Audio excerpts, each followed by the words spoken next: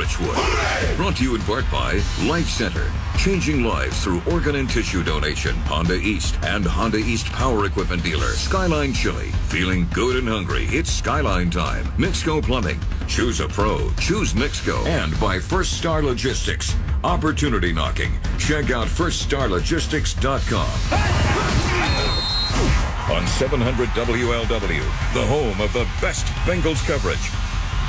All right, let's keep it moving. Hour number 2 unfolding from Long Neck Sports Grill in Richwood. It is, in fact, the First Star Logistics Roundtable Show. Lance McAllister, Rocky Boyman, thanks for hanging out with us. We take it till 9 tonight, and then, let's see, 9 o'clock, it's Thursday. I think that must mean Dan Carroll in from 9 to midnight tonight. Each week at this time, we talk Bearcats. Let's talk it with our next guest from The Athletic, theathletic.com. That would be Justin Williams. Justin, how we doing?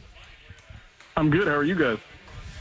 We are well. Let's get to the important stuff right off the bat. I understand that you were given the task of being a chaperone on a field trip today for kids. Please give us the details. Yeah, so look, the fact that I'm not doing this interview lost in the middle of a corn maze out in the middle of nowhere is a huge win, because it was looking like that was a possibility for a moment there. That's fantastic. Well, we're glad you made it out. Bearcats coming off the bye at SMU on Saturday. I got to imagine, from a mental and physical rest-up, recharge standpoint, if Luke could have, been given a pen to draw up when he wanted the bye, this was a well-timed bye, ultimately, wasn't it?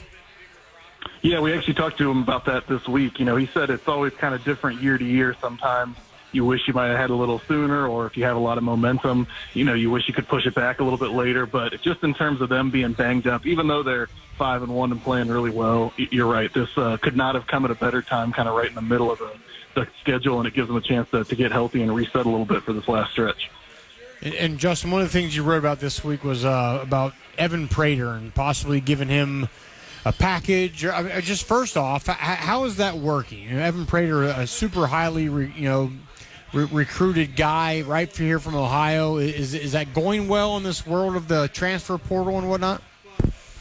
Yeah, I mean, look, publicly everyone's saying the right things, whether it's Evan or the coaches. But I've talked to a couple people behind the scenes, and they've said that Evan's attitude has been great, that, they've told him, look, you need to be ready. You're always one play away, and he's definitely treated it that way in practice and in preparation.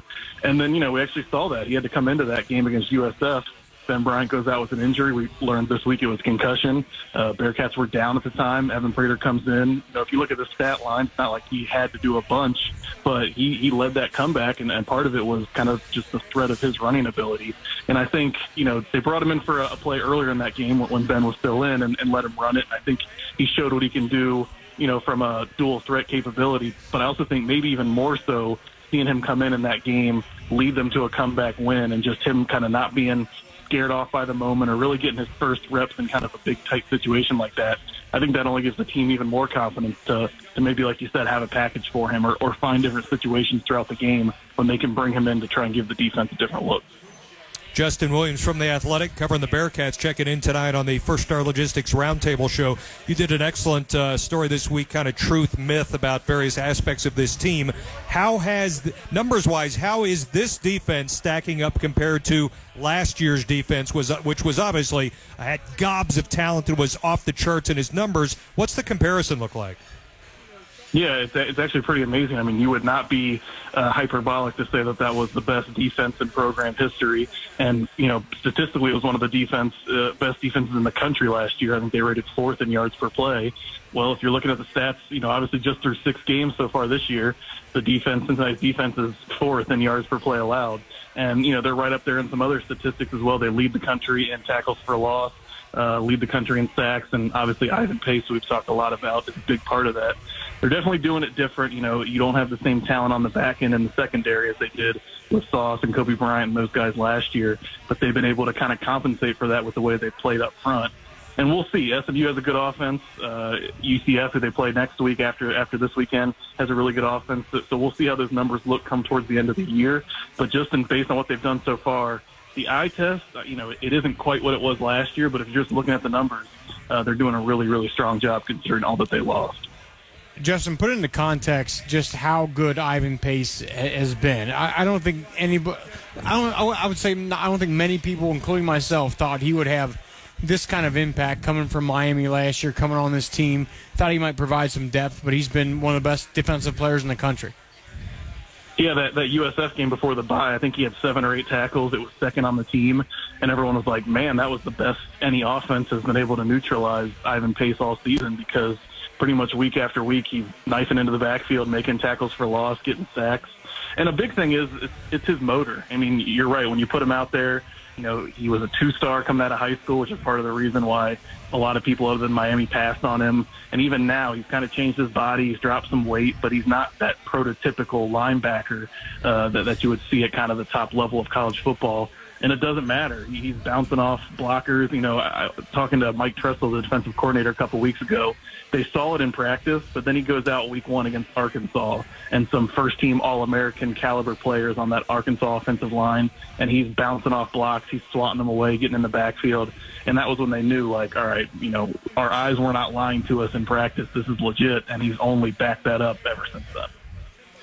Justin, I think when you have a group of players as good as this tight end group with Josh Wiley and Leonard Taylor, the easy default position is throw it to them all the time. But you kind of break down the truth, the myth, and the reality of the usage or the direction of targets, and it's not out of whack in terms of who Ben is targeting, is it?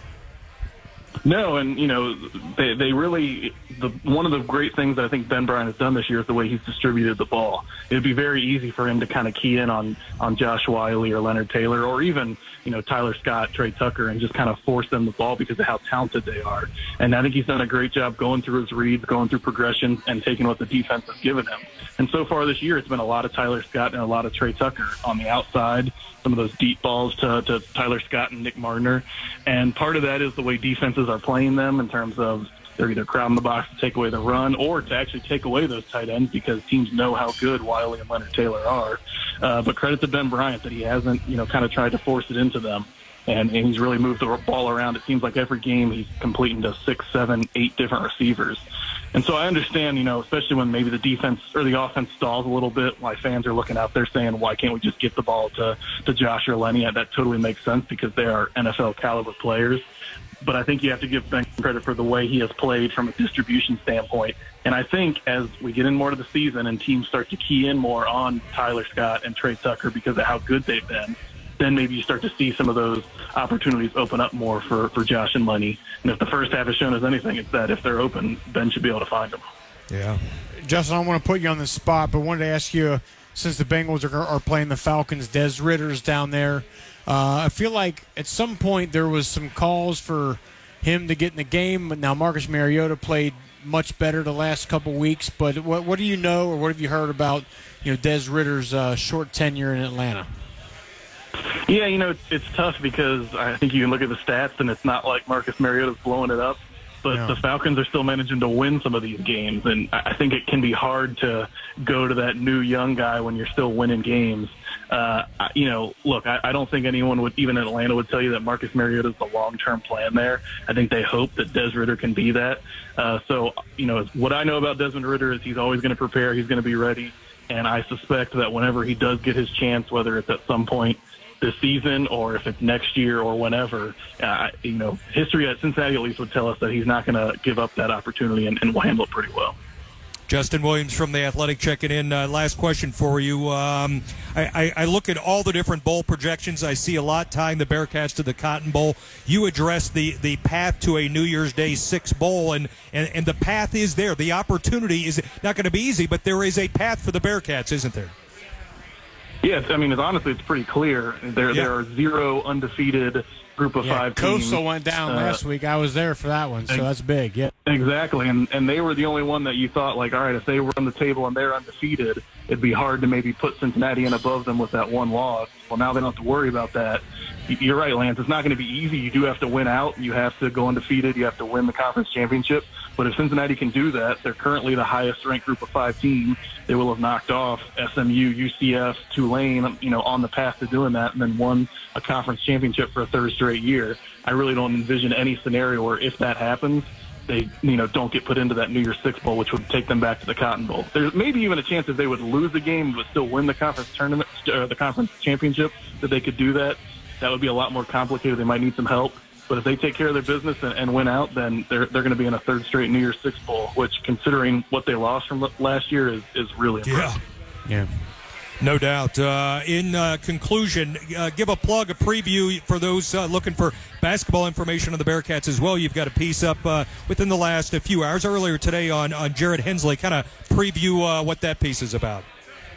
Yeah, so it's a kid who broke his wrist with about 2 weeks to go in the season, his non-shooting hand wrist last year, and didn't realize he broke it, kind of shook it off and played through it. And then when he got surgery in the offseason, it actually kind of helped him reset his shooting form. And then he actually went overseas and played for a little bit in kind of this exhibition tournament. And so he's one of those guys who's coming back, who didn't have a huge role last year, but on a team with a lot of new guys, he's going to be kind of fighting for minutes.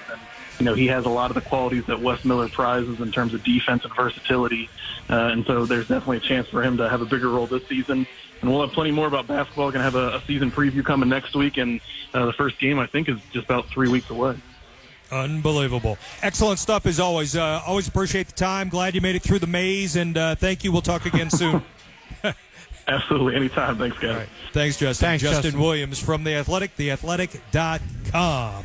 When we come back, time for your fantasy football fix. Lineups, get your lineups ready. Dan Klaskins has the latest as we continue the First Star Logistics Roundtable Show, Long Neck Sports Grill in Richwood on 700 WLW. Don't shudder in fear of another bland and pointless morning. What? Mike McConnell is here to make your morning super. Yeah, that's a good thing. News, interviews, laughs, and his circle of champions.